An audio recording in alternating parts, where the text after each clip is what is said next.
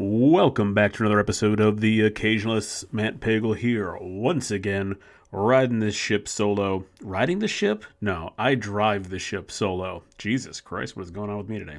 Anyway, Matt Pagel here once again, bringing in the second installment of our February series, The Vault. We've already done John Carpenter's The Thing. That movie is in The Vault as our standout example of sci horror. Maybe, certainly a top three John Carpenter movie, but I think one of the best science fiction horror movies, not one of the best, the best science fiction horror movie ever made, along with one of the best, along with some of the best special effects, along with some of the best atmosphere and one of the best mysteries ever in a horror movie. So The Thing is our first entry, and I think a deserved first entry into the Vault. But now we are moving on to our second Vault entry. And what are we talking about this week? Oh, of course. We have to be talking about one of the greatest sitcoms in TV history. We're putting every season of the full volume of this still ongoing series in the Vault. And of course, I'm talking about It's Always Sunny in Philadelphia, which is going to be on the air for now, its 16th upcoming season, I believe. Whenever it does finally drop, it will be the 16th season if It's Always Sunny in Philadelphia. And we'll have some trivia and stuff for you, some background info on It's Always Sunny here in a little bit. But I do want to kick off this episode with a little lightning round question for you. So what would the gang be like if they were from your hometown? Right? Like if this show was It's Always Sunny in Poughkeepsie, or It's Always Sunny in Grand Rapids, or It's Always Sunny in Indianapolis, what would those people be like if they came from that town? So I'll give you a second to think about that. And while you're thinking about that, I'm going to go ahead and I'll do my hometown as well. In fact, I'll shrink down. We always say, whenever I'm talking with someone on the podcast, we just kind of casually mention that we're from Cleveland. And it's one of those things, I think most people from certain areas do this. It's just shorthand for anyone who's not from the area to say, well, I'm from Cleveland. And, whatever, it's just people immediately know where you're talking about. And it's kind of code for Clevelanders. You say, I'm from Cleveland. If someone else is from Cleveland, they go, oh, where from? There's a second layer to that. It's like, where are you from in Cleveland? Are you from the east side, west side? Are you from the south suburbs? That's the whole thing. So instead of just kind of getting generic with Cleveland, I'm actually going to go with, what would the gang be like if they were from my hometown of Macedonia, Ohio? So here we go. And I'm gonna give some deeper explanations here for everything. So I'm gonna start with Dennis and Dee, and I'm gonna swap them. Dennis and Dee wouldn't be a brother and sister in this scenario if they were from Macedonia. They would in fact be a married couple. They would be a married couple that started dating in 9th grade, had a kid in 11th grade, and have hated each other ever since 12th grade. That is the Dennis and Dee from Macedonia. Mac, appropriately enough, Mac would be the burnout who has worked at every single bar and restaurant in town since he was 15 and recently has decided to become a racist. That would be the Mac from Macedonia. The Mac from Mactown, as a matter of fact. Charlie. Charlie has worked for the city maintenance department since he was 16 and has supervisors that can't legally drink yet. That would be our Macedonia Charlie. And Frank, of course. Frank would be the divorcee who bounces between the same two bars every Friday night in case someone he knows shows up at one bar or the other, or if he thinks there's a better chance of a hot woman being at one bar or the other. But either way, he's going to bounce between the Winking Lizard and the Blue Willow, and he's just going to be doing that all night as he gets drunker and drunker. That is Macedonia Frank. So there is my version of the gang if this show was called It's Always Sunny in Macedonia. If you think that I might have been talking about you, if you know me and you know the show, you're probably correct. All right, let's get into a little background info on It's Always Sunny in Philadelphia. It is, in fact, the longest-running live-action sitcom in TV history. I actually misspoke earlier when I said that it was it's going into its 16th season. It's going into its 17th season. It already is 16 seasons in. It's been running since 2005. In fact, its 15th season was the season that put it past the Adventures of Ozzie and Harriet to cement it as the longest-running live-action sitcom on TV. Obviously, if you were to look this up, however, the the big disparity is in episode number, right? Like back in the day when they were making every TV show, it got like 25 episodes.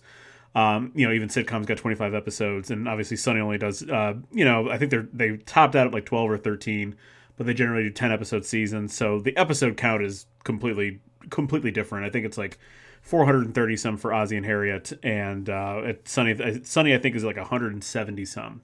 So they need to run for like another 20 some years to like 25 years to eclipse Ozzy and Harriet in terms of episode count. And obviously this doesn't include, as I mentioned, live action. So, throw out The Simpsons, throw out like half-hour variety shows and talk shows and things like that. We're just purely talking TV sitcoms, live action TV sitcoms in this case. And Sunny has the crown there for the longest running one. Matt Shakman has directed the most episodes of Sunny, 43 episodes. And it was kind of funny. Remembering back to one of the best episodes of Game of Thrones, one of the best action episodes of Game of Thrones, I should say, from the later season. I believe season 7, when possibly season 8. I can't remember exactly, but when Daenerys and her Dothraki blood riders annihilate the loot train. In fact, I think that episode is just called the Loot Train Attack. You'll notice that episode was directed by Matt Shakman, and it was just very funny to think. I know that when Chema and I were essentially just covering Thrones exclusively at that point, we were having a laugh about that. There's some great memes that came out of it. If I could find one from David Chen, who's a pop culture critic, reporter across various platforms and podcaster, et cetera. He had one of the best. He made one of the best memes of all time that kind of blended. And I'm not doing this any justice, but I'll describe it a little bit. It blended the opening of It's Always Sunny in Philadelphia with the opening of that particular scene where Daenerys attacks. And trust me, it is fantastic. If I can find it by the time I post clips for this, this will definitely be one of the clips. Continuing on here, Fred Savage. Yes, that Fred Savage has directed 18 episodes of the show. Daniel Attias and Todd Bierman have both directed 16 episodes apiece. Richie Keene has directed 15 episodes, and Randall Einhorn has directed 14 episodes. These are just like your top contributors. There's a whole sheet of, it's a TV show, so there are plenty of people who have directed 1 or 2 episodes, right? Very rarely do you have a director that directs every single episode in a season. I know it's happened for some shows, and actually I feel like it happened for Sunny at the very beginning. I could be wrong though, but I feel like one of the first 2 seasons, like Fred Savage or someone basically directs almost like every episode. But I could be wrong. I have to look that up again, but I'm not going to right now. So obviously we have the principal cast of Rob McElhenney, Caitlin Olsen, Glenn Howerton, Charlie Day, and of course Danny DeVito coming in the second season. But outside of the principal cast, these are the most common appearing actors and the characters that they play. We have Mary Elizabeth Ellis, who is married to Charlie Day in real life. The Waitress is in 37 episodes. David Hornsby, Rickety Cricket, is in 25 episodes. Artemis Pebdani plays Artemis, is in 17 episodes. Lynn Mary Stewart, Charlie's mom, is in 18 episodes. And Sandy Martin, Mrs. Mac's mom, is in 16 episodes. And of course, we can't talk about It's Always Sunny in Philadelphia without talking about the fantastic theme music, that opening kind of whimsical little old school ditty that is synonymous with the show. And we'll get into some more details with this in a little bit, but the song is actually called Temptation Sensation by Heinz Kissling. And it was a real, even though it's obviously synonymous with the show now, it was just a complete cost saving measure, because I'm 100% sure that this song is available in the public domain. So like there was no cost to them when they put this together and opened with that with that opening title sequence and all the visuals of Philadelphia, which again were also handheld filmed by I believe it was Rob and Charlie were the ones who filmed the opening sequence for the show as well. So a money saving maneuver, but just serendipity, right? That it has become one of the most recognizable pieces of this show. Temptation Sensation by Heinz Kissling. If only he knew that song was going to be used for one of the greatest sitcoms of all time. More music. There's more music here that actually informs the show, and it's the very title of the show is informed by an Aha song. Everyone knows Aha, the "Take on Me," and one of the great music videos of all time with the blending of what looks like comic book hand animation and real life animation. That band, they had a song that there was originally the title of the show was originally "It's Always Sunny on TV."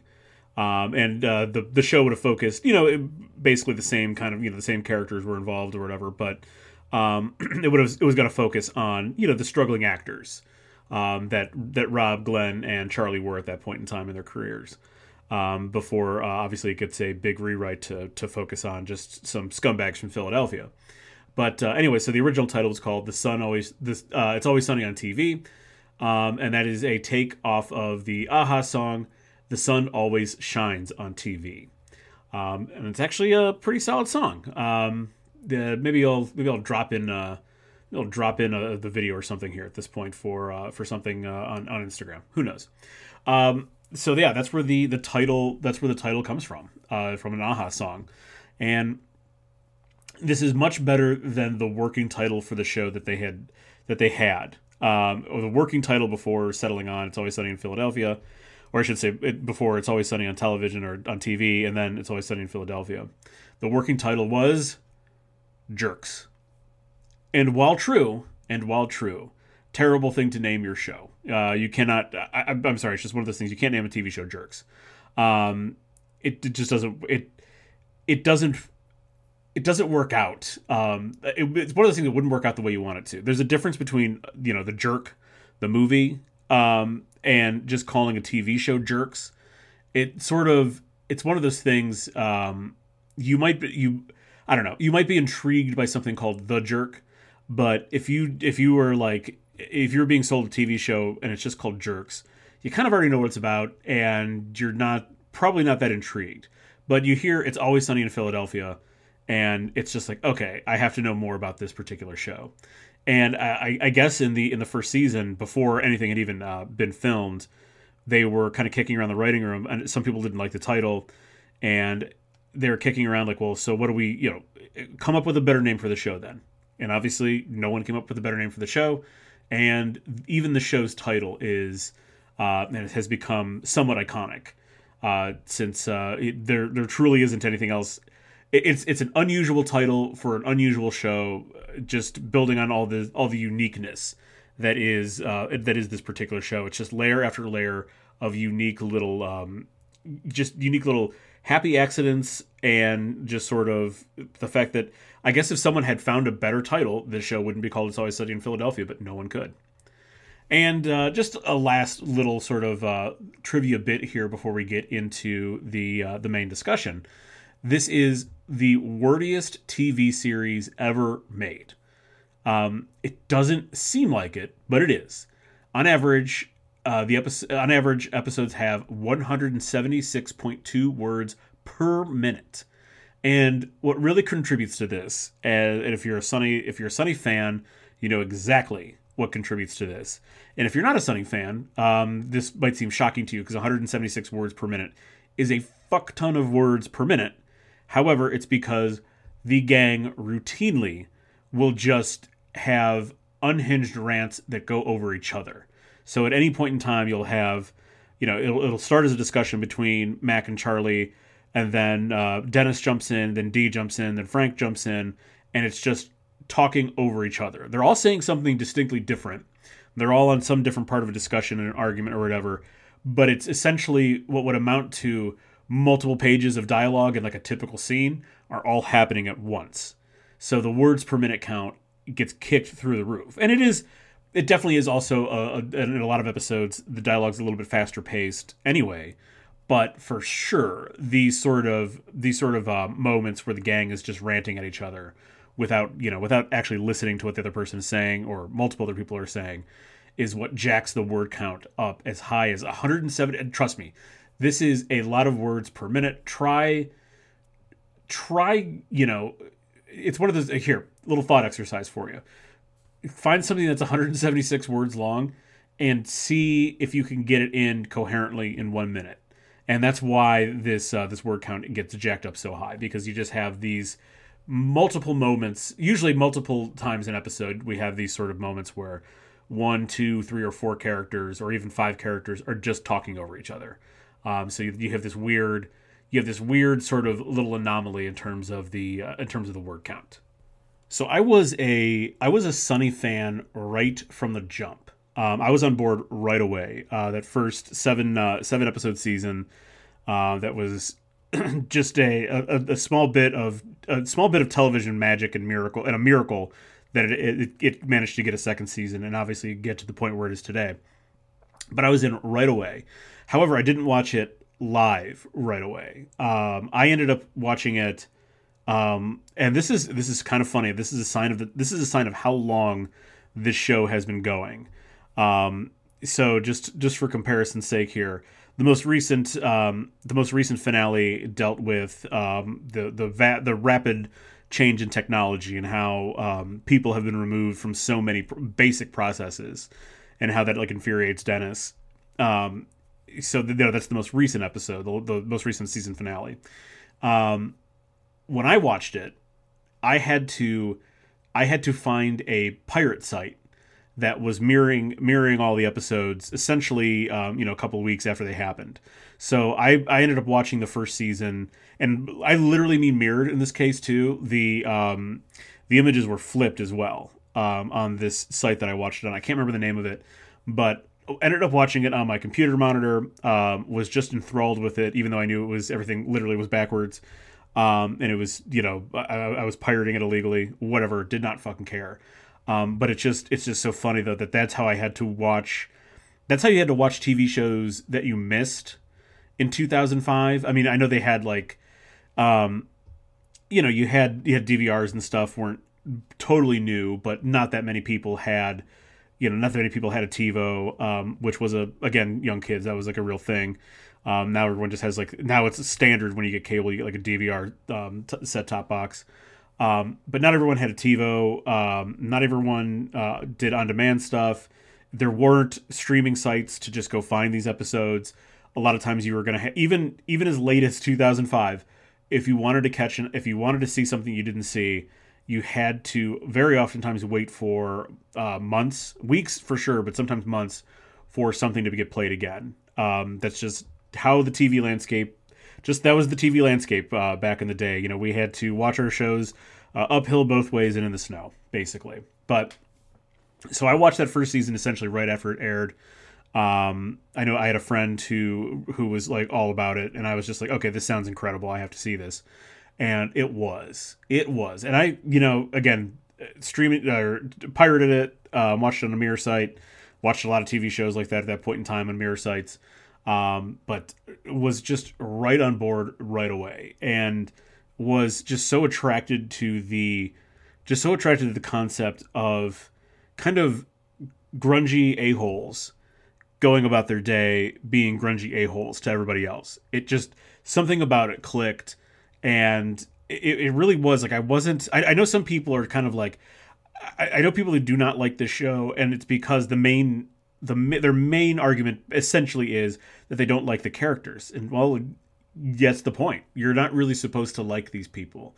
And I was on board with not liking them right away, but still being enthralled with the situations they got themselves into with people who are just as bad or worse than them. It's just absolutely fantastic. I like I said, on board right away, and knew that this was going to be something that for me was going to be, if I could, it was going to be an appointment TV for me as far as I could. And like I said, that was first season was 2005. Here we are now 19 years later, and it's still must see TV for me. That's how much I think of this TV show.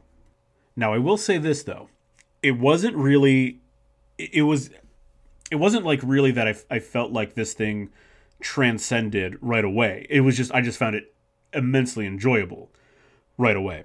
I think this show took a little bit of time to really kind of really even begin to push into the idea of it being a vault-worthy show. In fact, I think for me, it took literally until the 4th season finale. And if you're a sunnyhead like me, just saying that, you think you know exactly where I'm going to get to here with this. It just the first three and four, and the bulk of season 4, almost all of season 4, I thoroughly enjoyed the shenanigans, the narcissism, the nihilism, just the way that they were with each other, the way that they were with other people. I loved all of it. But it wasn't until the season 4 finale, The Nightman Cometh. This is the episode where Charlie writes a musical to try to secretly woo the waitress into a relationship, something that he had been trying to do since the first episode. But this is the episode for me that it definitely begins to transcend, where it's bringing old storylines and everything back to the front. So we have this kind of circular nature of the show going back to its very roots and in a very creative way. Plus, we get to see exactly how creative the cast, the writers, the director are with, and I forgot who directed this particular episode. I'll look this up in a second. But seeing how they pulled off this low-budget musical, and the fact that it was even a musical, and the fact that this musical was funny, and it stood on its own. It could stand on its own as a musical, which we will talk about here in a second. It was the best of the things that they had already been doing well, as I mentioned before. That the nihilism, the narcissism, the unhinged rants, the disgusting behavior. It was all of that, and now we were moving into a new artistic front that we really hadn't seen in this kind of depth before. It was just all coming together in this episode, and I think that for me, like looking back at it, that for me, season 4, episode 13 is where it kind of crystallizes that this show can be something more than just a kind of a dark version of Seinfeld. In fact, that was like their season 2 branding, was that it was Seinfeld on crack, which probably appropriate. In fact, they believe it or not, and we'll talk about this, they share some themes.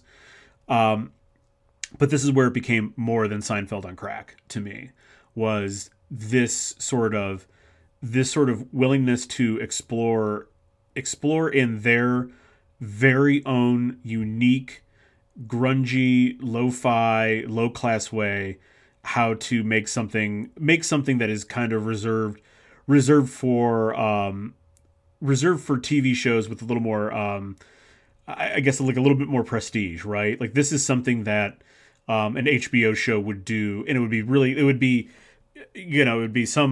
a character sort of fantasy or something. It'd be really glitzy and glamorous, and everything would go off without a hitch. Before the character kind of comes back to earth and like the fantasy's over. And in this case, the fantasy is, as I said before, very lo-fi, low class, kind of shitty. There's like ridiculous sexual jokes about, the waitress, sleeping with a baby boy, and, the troll, Frank mispronouncing or not enunciating enough. So it sounds like the troll is going to get the boy's hole.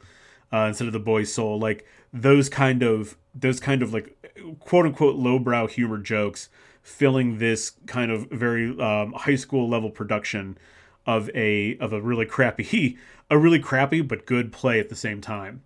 It's just something that they did it their way, and it was just a signal that they're going to do, and they did, and they, obviously we'll talk about this as well. That to me was the beginning of their like first sort of like, we're going to be doing more stuff like this our way, and to me that's where this show really takes off. So The Nightman Cometh. If you need a refresher on this episode, go back and watch it. It's absolutely fantastic, top to bottom, one of their best episodes.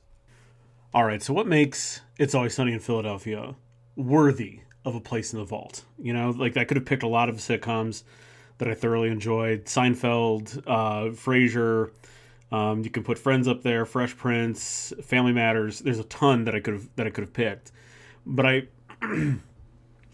think of all those, all maybe, we're obviously letting more than a few things in here, but maybe some of those, Seinfeld for sure probably would be on the list, would be on the short list to be included, for me at least, for for inclusion in the vault. But for me, Sunny is the sitcom to preserve for a multitude of reasons. I'm going to get to three main ones here that I think cover also why I put it ahead of some other sitcoms that I really enjoy too.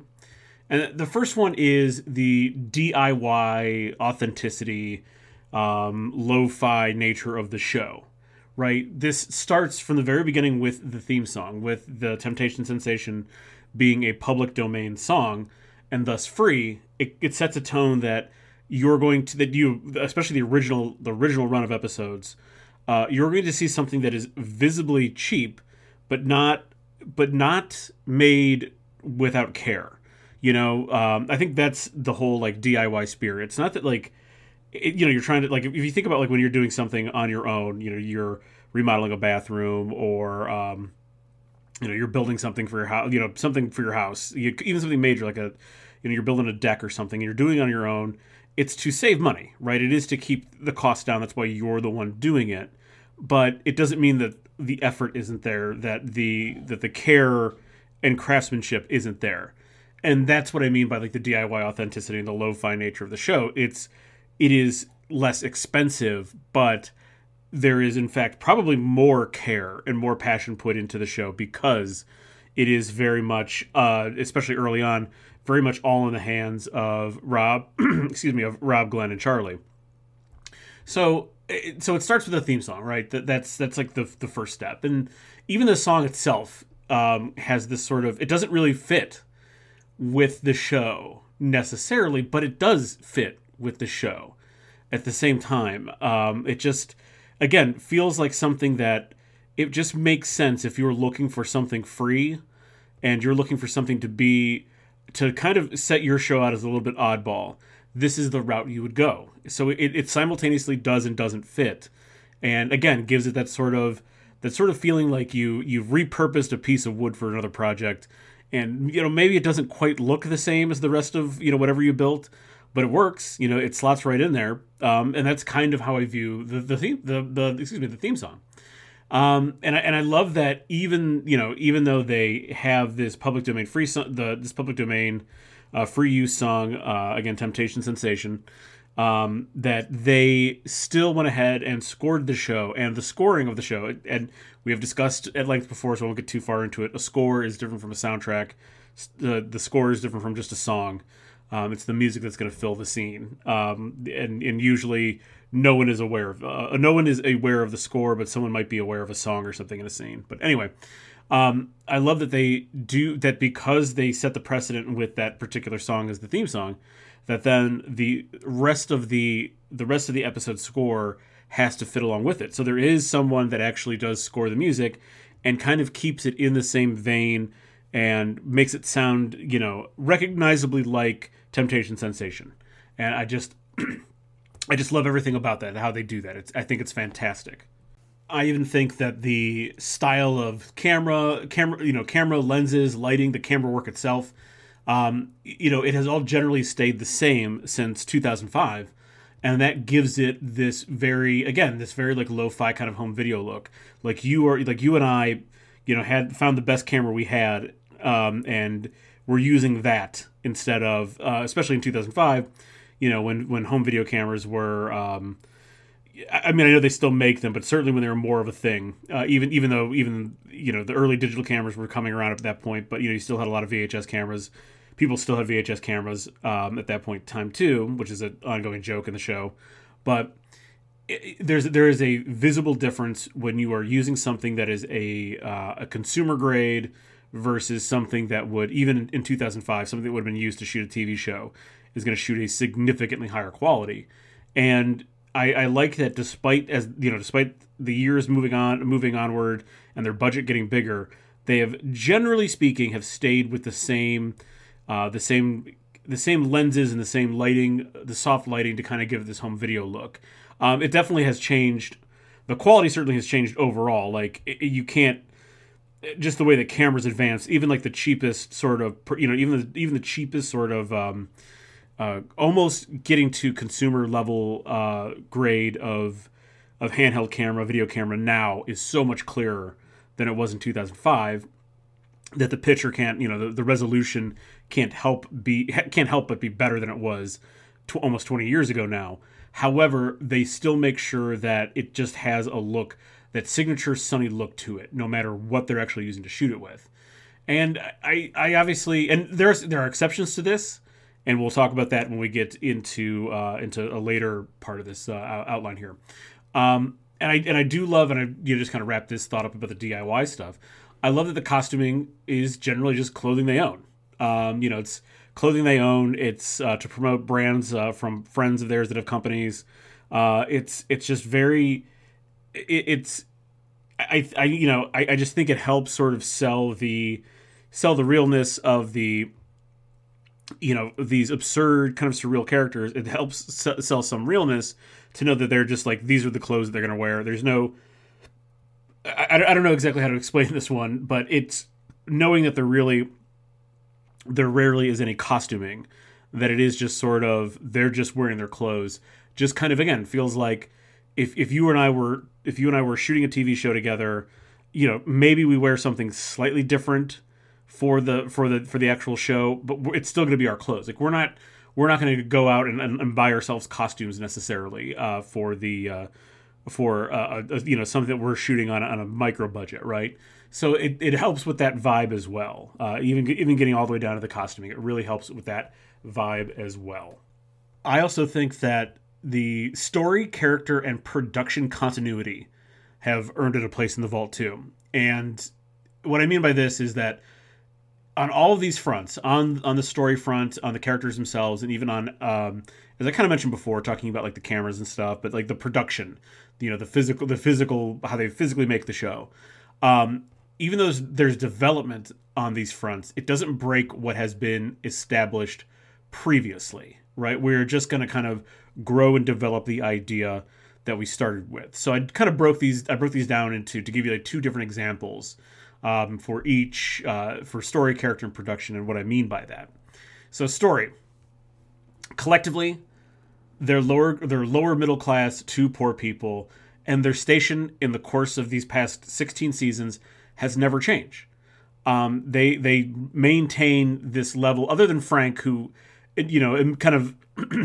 kind of exists as, at least initially, like a little bit outside their orbit, but is now firmly in their orbit despite being kind of like a secret millionaire. Other than Frank, no one's social class has changed. They haven't come up. They haven't gotten better jobs. They haven't moved up into nicer apartments. Everything is exactly the same for them. They are the same people, and realistically speaking, more than likely, this is probably true for most people, in general, and certainly for most people who would probably be defined as lower middle class or the poor class. The fact is that their lives you don't really move out of that station necessarily. So I think that adds, certainly a little bit of realism, but it also, like, again, this is just how this is what the characters are.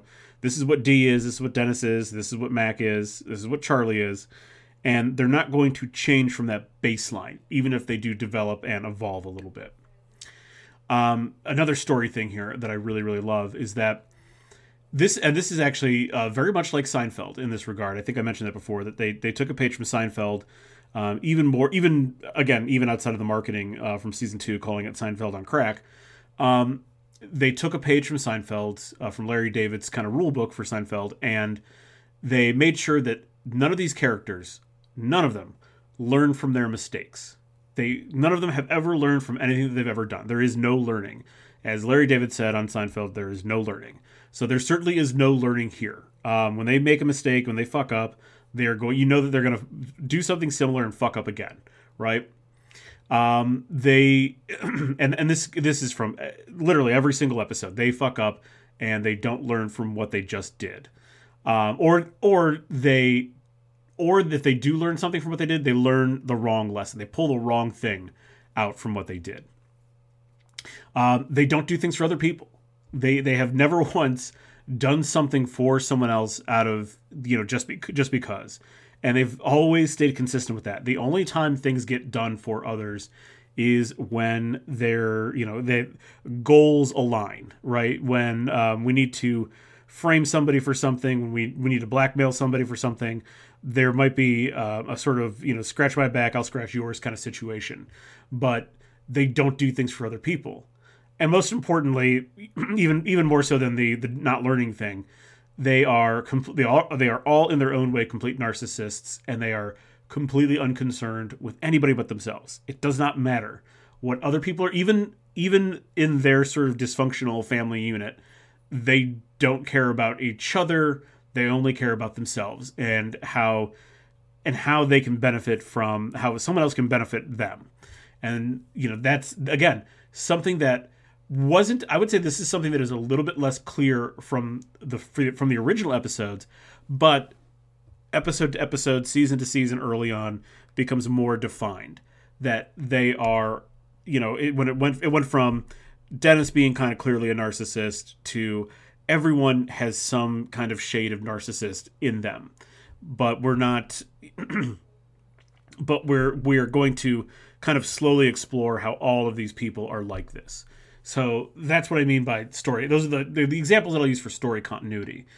Just everything being, this kind of at this point now, this 16-year arc that hasn't been broken in terms of the story, in terms of that part of the story. As far as character goes, I'll give you an example here. That we have, I just had mentioned that, Dennis really from the rip is kind of positioned as a bit of a narcissist. He's a little bit aloof. He's cooler than everybody else, whatever. So Dennis starts that way, a little bit narcissistic, maybe a little bit too cool and emotionless, but we naturally take that as the baseline. And each season reveals more of his true, it's not just a narcissistic, he's not just a narcissist and loves himself and thinks of himself as, better than other people.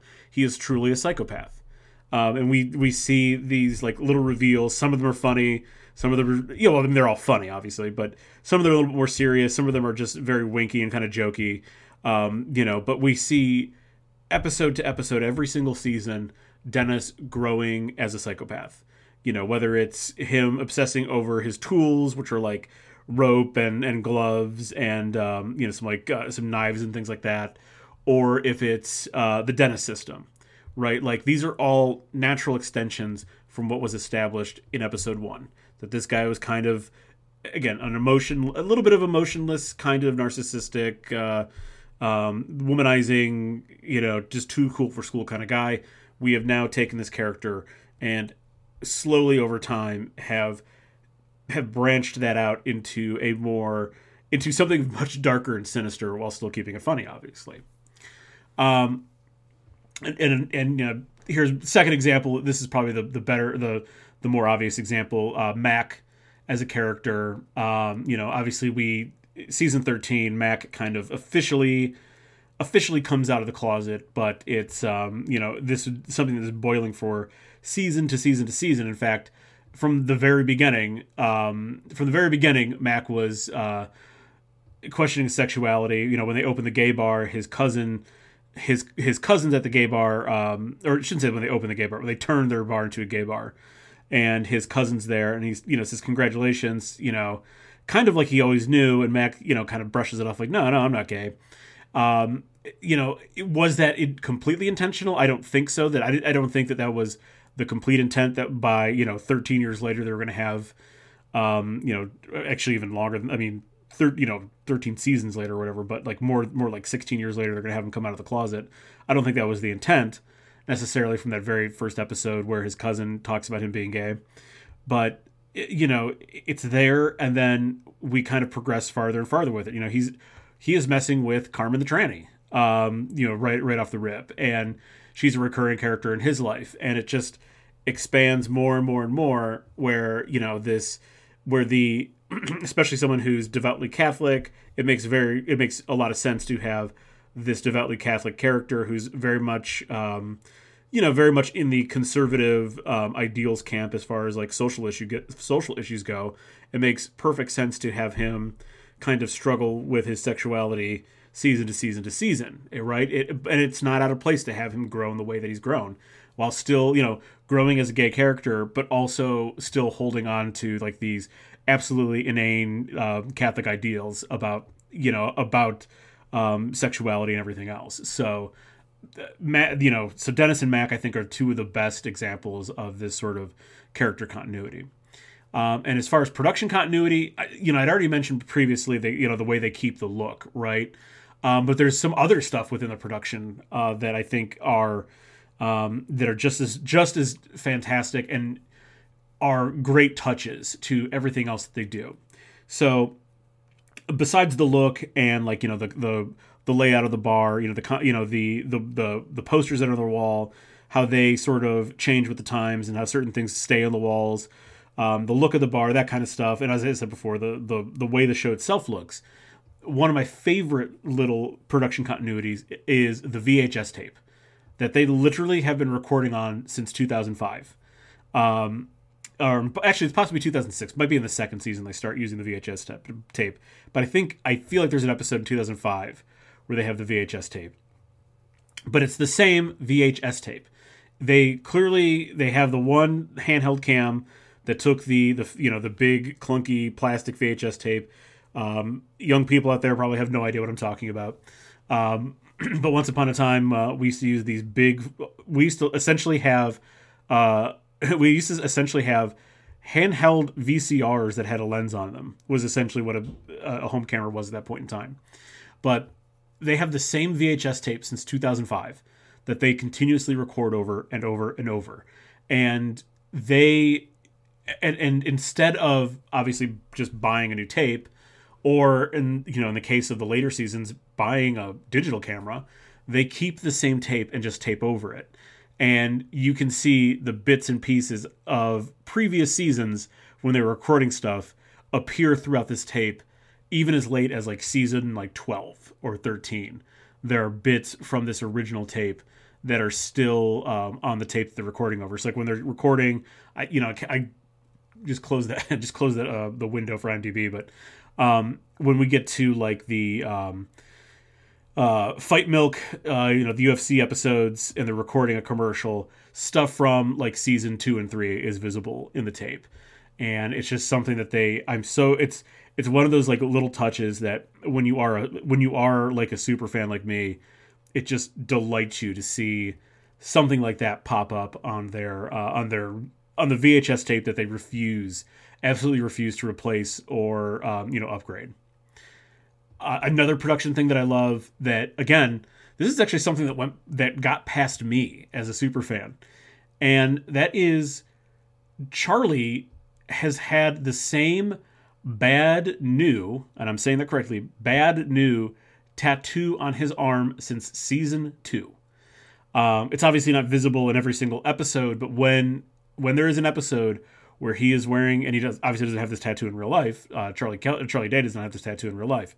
So whenever there's an episode or scenes within an episode where he's going to be in short sleeves or shirtless or something, they reapply the same bad new tattoo in the same spot on his forearm.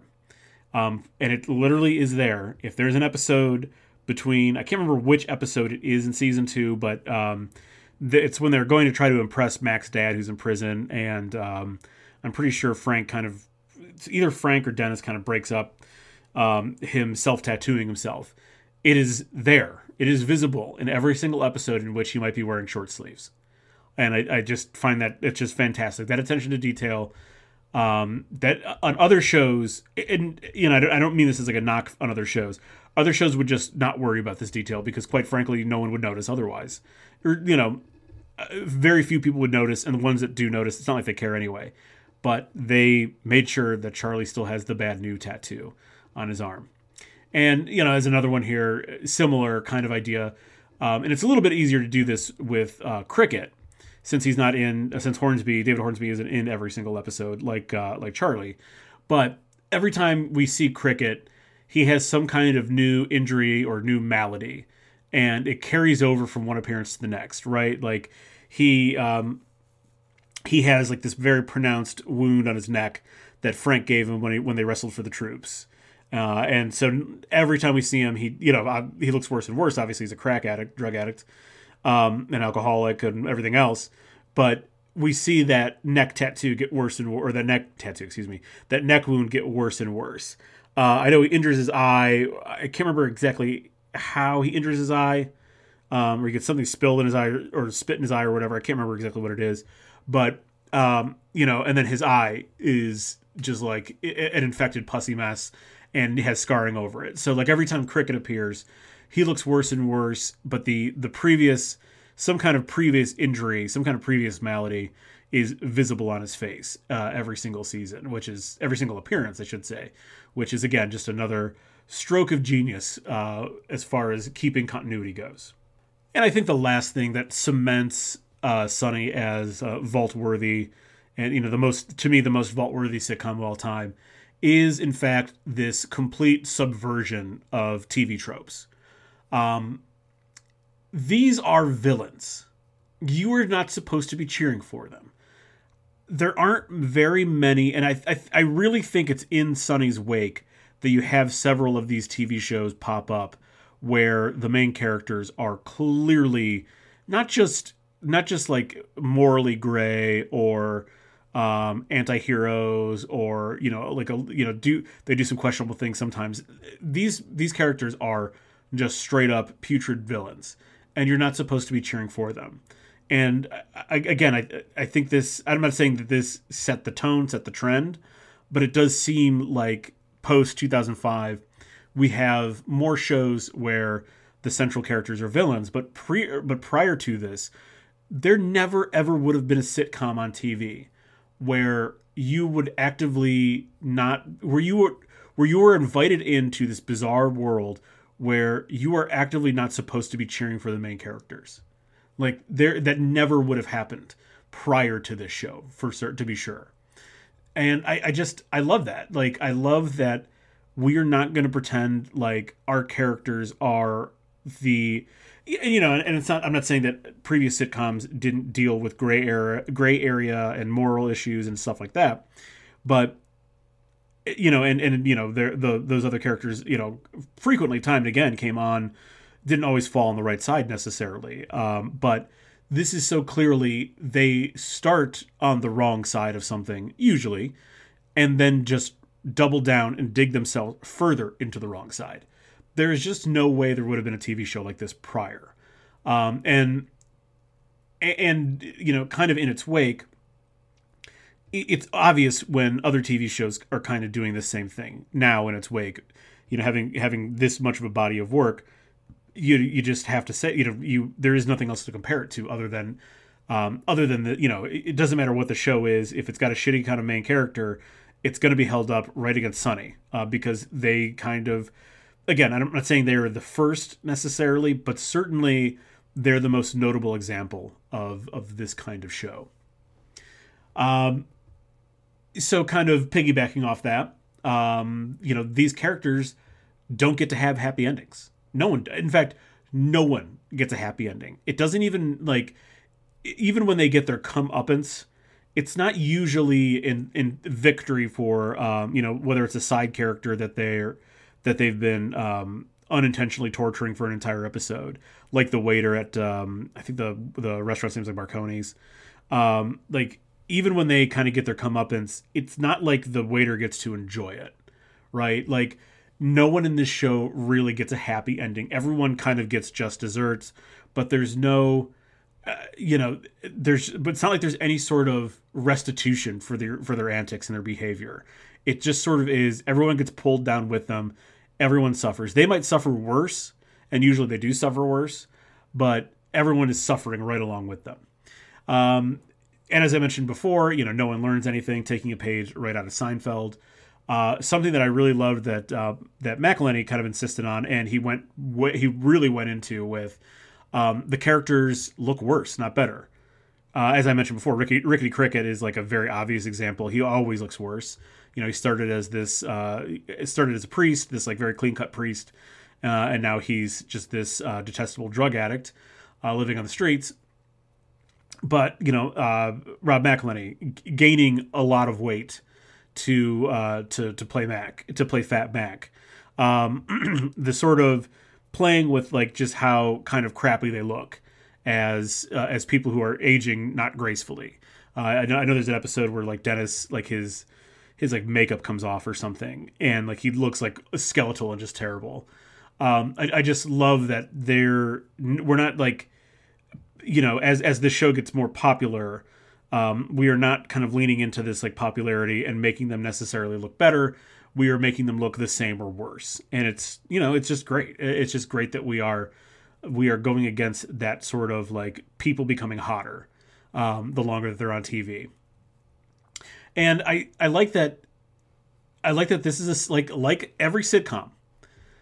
There is a family unit at the center of it, right? But again, like a perverted, kind of literally a perverted family in this case, where they really don't come together as a family unit unless there's something to be gained from kind of aligning yourself with someone else. So if Mac and Charlie have common ground, they're kind of going to team up. If 3 or 4 of the characters have common ground, maybe against Frank or against someone else, they team up. But they're not a family unit unless there is some kind of target or there's some kind of mutual benefit to being a family unit, right? Whereas in other sitcoms, like the main cast, whether it is an actual family or whether it's something like Seinfeld, like it's a group of friends, whatever that family unit is in traditional sitcoms, they're kind of like, it's like they got each other's back. They're always going to be on each other's side. They're always going to help each other out, blah, blah, blah. They do not in this show. They do not help each other out. They do not have each other's backs. They will stab each other in the back. They will double cross each other. There's a whole episode about them double crossing each other and how Mac does not understand what double crossing and being a double secret agent. He doesn't understand like what that means. But he's trying to align himself the entire episode with the more positive outcome for him. And it's just like one of those like Signal episodes that like, yeah, we know what we're doing. Like this is very much on purpose that we are writing the show like this. And we're going to make sure that you know it we're going to write an entire episode where allegiances shift left to right. And we're going to have one character just shift just as quickly with them. So I love that subversion of that TV trope here. And then, as I mentioned before, I guess I've kind of wandered into this too a little bit too early, but there very often isn't a lesson to be learned, right? Like we already know the stuff that they're going to get themselves into is already bad, or stupid, or the benefits are minimal. It's already like there's no lesson to be learned here. We're just going to watch the dumb, stupid people get punished for making the dumb, stupid decision. Or if there is a lesson, we're going to skewer it like a little bit. But either way, nothing is going to be learned regardless, right? That is, I think when you're writing a TV show that's heavy with satire, there's just no way you can have your characters learn from their mistakes and take too many. Maybe they can learn 1 or 2 lessons, but they can't take many lessons with them. Otherwise, you're going to run very low on stuff that you can satirize. All right, so we have a whole section here that it works better with the movies when we're talking about them, about kind of like a performance that best define. Like the question here that I asked was, is there a performance that best defines the show for you? And I think it's really difficult to kind of pick one performance that defines the show, simply because again, there's 170 some episodes, 16 years. The performances are different, year 16 than they were from year 1. So I think it's kind of impossible to pick one performance or even one episode that kind of accurately defines the show. So what I did here, and we're going to get into the thickets here. We're getting real into the brush. We're going to get into, all right, excuse me. I should say, we're going to break this down by what I'm calling the 3 eras of Sunny. And it actually will kind of, I think, help prove the point that I made earlier about The Nightman Cometh kind of being this like jumping off point where things change for the series entirely. But the three eras of Sunny is how I'm going to break this down, and I'll give you the kind of overview of this right here. So the first era of Sunny is called the Teething Era. This is seasons 1 through 4. In the Teething Era, they're figuring out in very small ways who the characters are and how they will relate to each other, right? Like this is basically every TV show, especially one that has a much shorter episode order than other kind of more traditional sitcoms at the time that were getting between 16 and 22 episodes a season. Sunny got 7 its first season, then it goes to 10, and it balloons a little bit after that before kind of getting back down to their typical 10 episode seasons. So in a much shorter window, and also really on less stable ground than a network TV show, a network sitcom, they had to figure out things much quicker in this time period. But obviously they do. But this is where they are. This is where they are kind of, as I said, figuring out who the characters are and how they're going to kind of relate to each other. But also, they're testing storytelling boundaries as well. They're testing the kind of general sitcom etiquette, like what can you talk about, what can't you talk about in a sitcom. How can we tell a story about? How can we tell like just thinking an example of from like The Gang Gives Back, where we're having this whole story about Dennis being everyone kind of being quietly racist about like the black kids on their basketball team, Frank corrupting the sport with gambling and bribing players. Like, how can we tell that story without with being offensive enough to kind of make it shockingly funny but not crossing too many lines? So they were testing those kind of boundaries in seasons 1 through 4 as well. So and I'm going to get into some specific episodes here. I'm going to circle back into some specific episodes here after I lay all this out. But that's the Teething Era. That's seasons 1 through 4. Then we have the Classic Era. This is seasons 5 through 11. This is when the characters finally have very distinct lanes.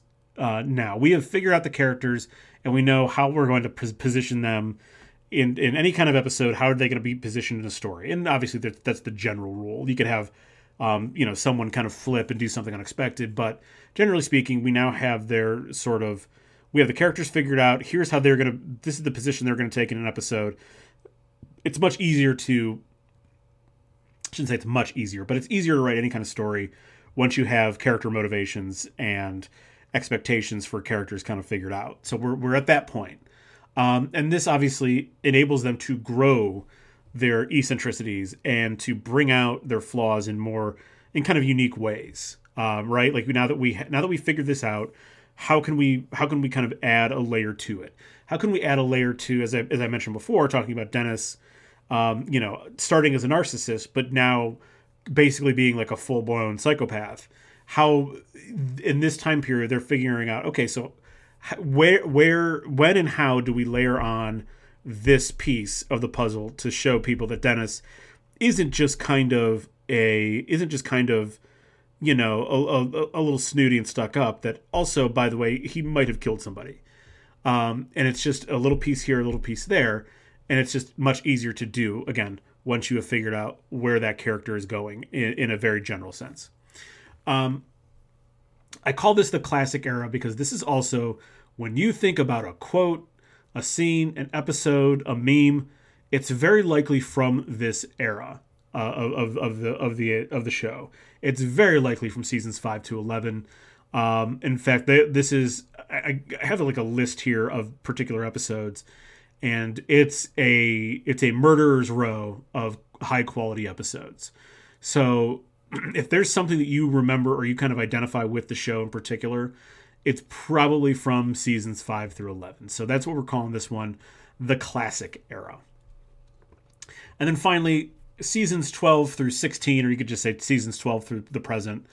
It's going to go at least 18 seasons. So, whatever. We'll see if this, I guess I'll have to see if the last couple seasons change anything from my thesis here. But seasons 12 through 16, This is the Expressionist era.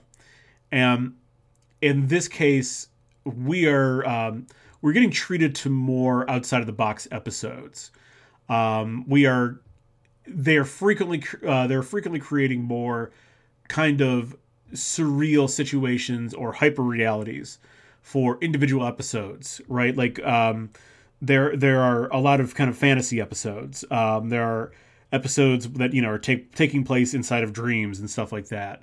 There's episodes with whole episodes with interpretive dance and stuff like that. So we are really getting into this idea that like we are going to express more ideas about the characters, certainly, but also the the actors and writers themselves, kind of diving into more metaphor for how they maybe view parts of themselves. So that's when we're getting into. That's why we call this the Expressionist era.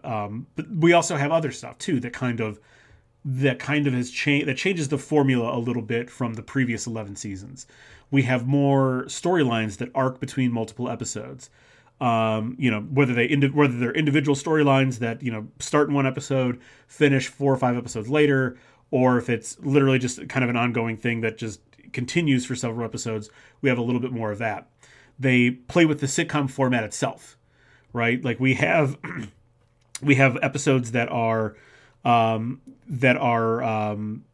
designed to look like film noir episodes, or we have long shot. We have a sitcom episode that has a 13-minute long shot, a single shot, I should say. Excuse me.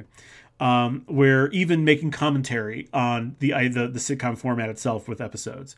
So we're definitely playing with more stuff that actually really used to happen quite a bit more back in the golden era of sitcoms, and certainly just with back in the era of TV where you had bigger episode orders in general. And what I mean by that, you had, if you're someone who like regularly watched The X-Files, or you regularly watched Lost or Star Trek or something like that, those shows had so many episodes per season. X-Files and Star Trek had like 25 episodes per season, which is ludicrous that, something would be on for half the year. But nonetheless it was. However, when you have that many episodes, you can't just like pound the same storylines over and over again. That's where you get some of the, in my opinion, I'll just stick with the X-Files here. Some of the best X-Files episodes are these very unique one-off episodes where they're very humorous, where we have like, I want to say like Ed Asner and oh gosh, I cannot remember who else plays this other ghost, but Ed Asner is one of the ghosts, and it's very funny. It is such a funny episode. So you had those like comedy episodes. You had some really super serious, hyper violent episodes like Home. Maybe the most infamous episode, maybe the most infamous episode of X-Files of all time.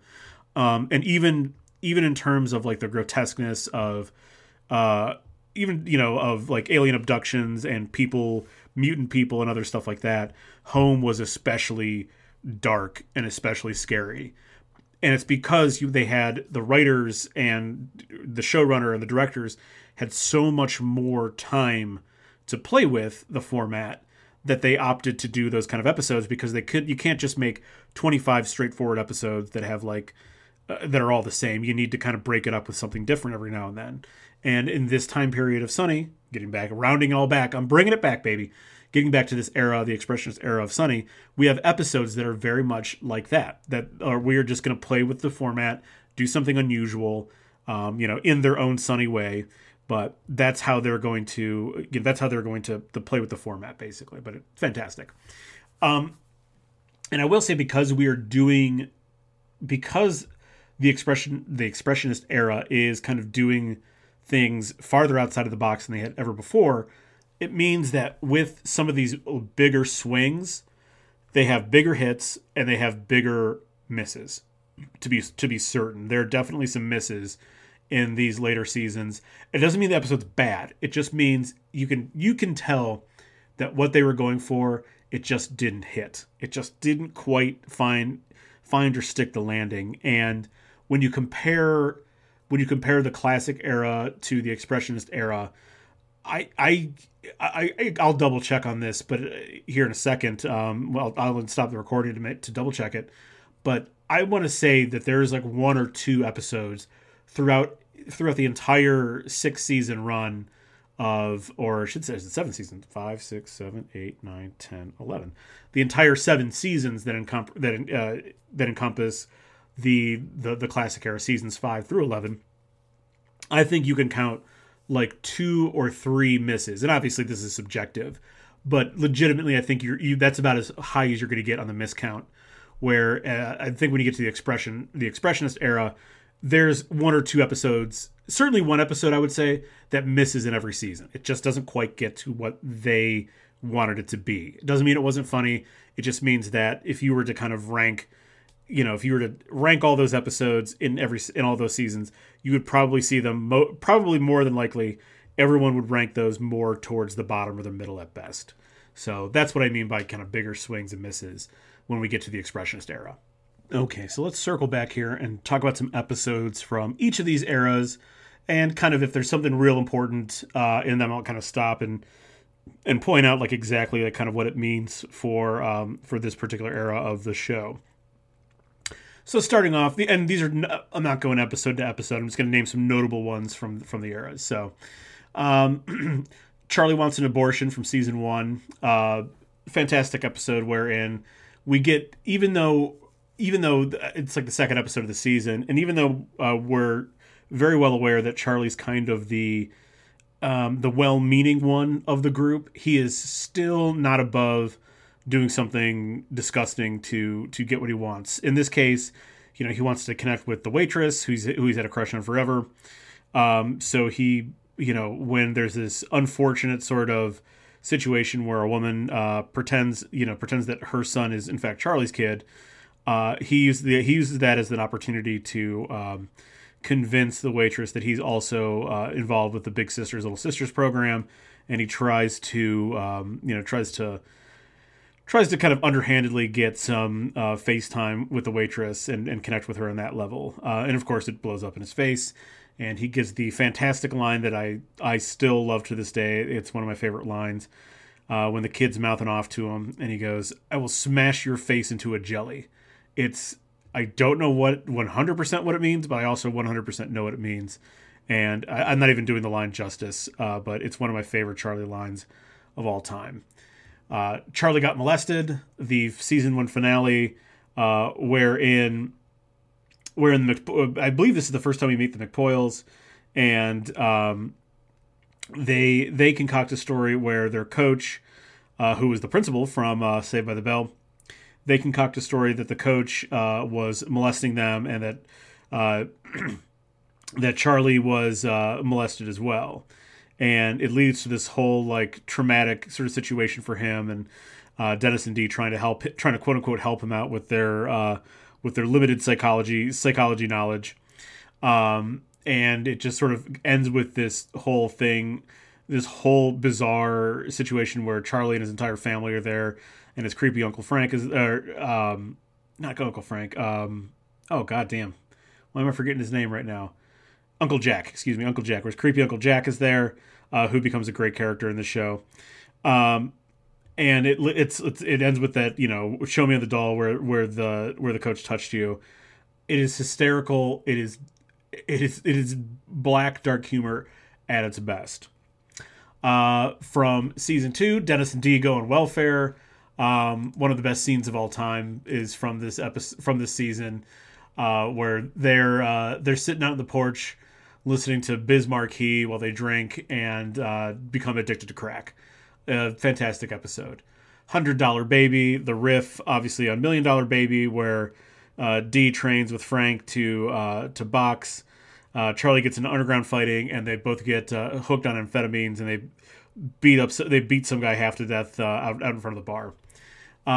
The gang gets invincible. Their trip into one of their many forays into sports in this episode, in the seasons. This one with the Philadelphia Eagles. We get introduced to Donovan McNabb, quote unquote. It's just a guy that it's clearly not Donovan McNabb, who they hire to come talk to the potential walk-ons for the Philadelphia Eagles. And this is, of course, most importantly, the first appearance of Charlie's iconic, classic alter ego, Green Man. He's high on acid. He's even kind of talking through it. He's hanging out with McPoyles, and you look over, and he is in this completely green suit, just head to toe, just bright green suit, just dancing around like an idiot with all the McPoyles. So the gang gets invincible. Absolutely fantastic episode. Sweet D's dating a retarded person, where Sweet D is dating not a retarded person.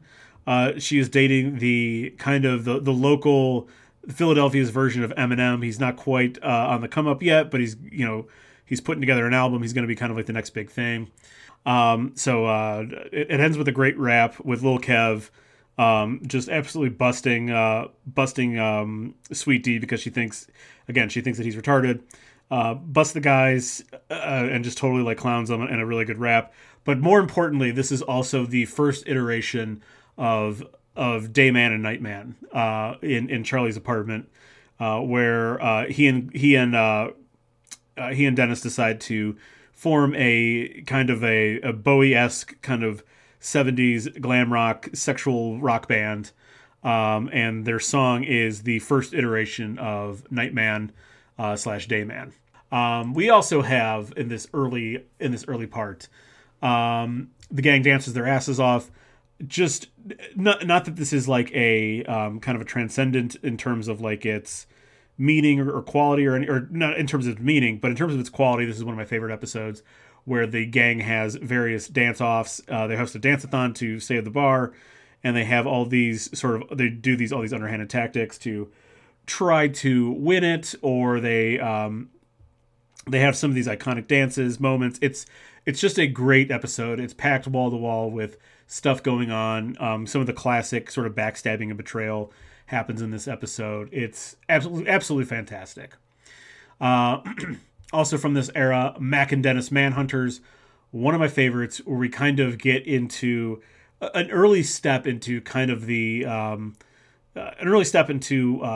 would kind of become like more of a classic era episode, where we're doing something a little bit different, but a little bit different from previous seasons, previous episodes, where Mac and Dennis are doing a riff on, Frank is doing a 100% direct riff on Rambo, and Mac and Dennis are out hunting Rickety Cricket down, but they're not like as prepared because Rickety Cricket's been living on the streets now for years. They're not prepared for how adapted life on the streets and life on the run Rickety Cricket already is.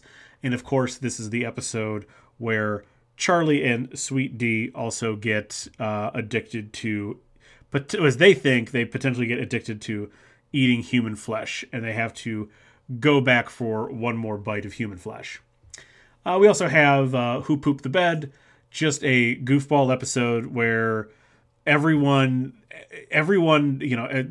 regular cast, regular extra, regular recurring cast members, and just other people try to analyze a turd that someone left in Charlie and Frank's bed, and all in the end, it's just Frank shitting the bed because he thinks it's funny.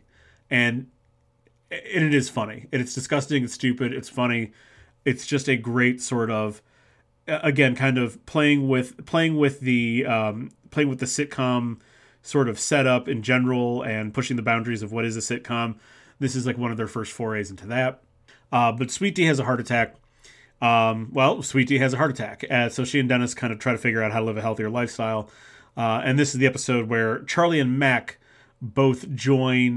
They both take the same job, essentially, and split it in half to get health insurance. And this is where maybe the most famous Sunny meme of all time occurs, where Charlie has a nervous breakdown in the mailroom, and he's convinced that someone named Pepe Sylvia is like part of a shell corporation and some kind of mass conspiracy fraud cover-up.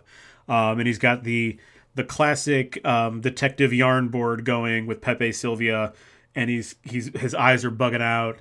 The meme. It's one of the most famous of all time, and that's where that meme originates inside of this episode. Sweet D has a heart attack. And then, of course, to kind of wrap up the teething era is the episode that I already talked about at length, The Nightman Cometh. They're, to me, sort of truly signaling the end of them figuring things out, them figuring the characters out.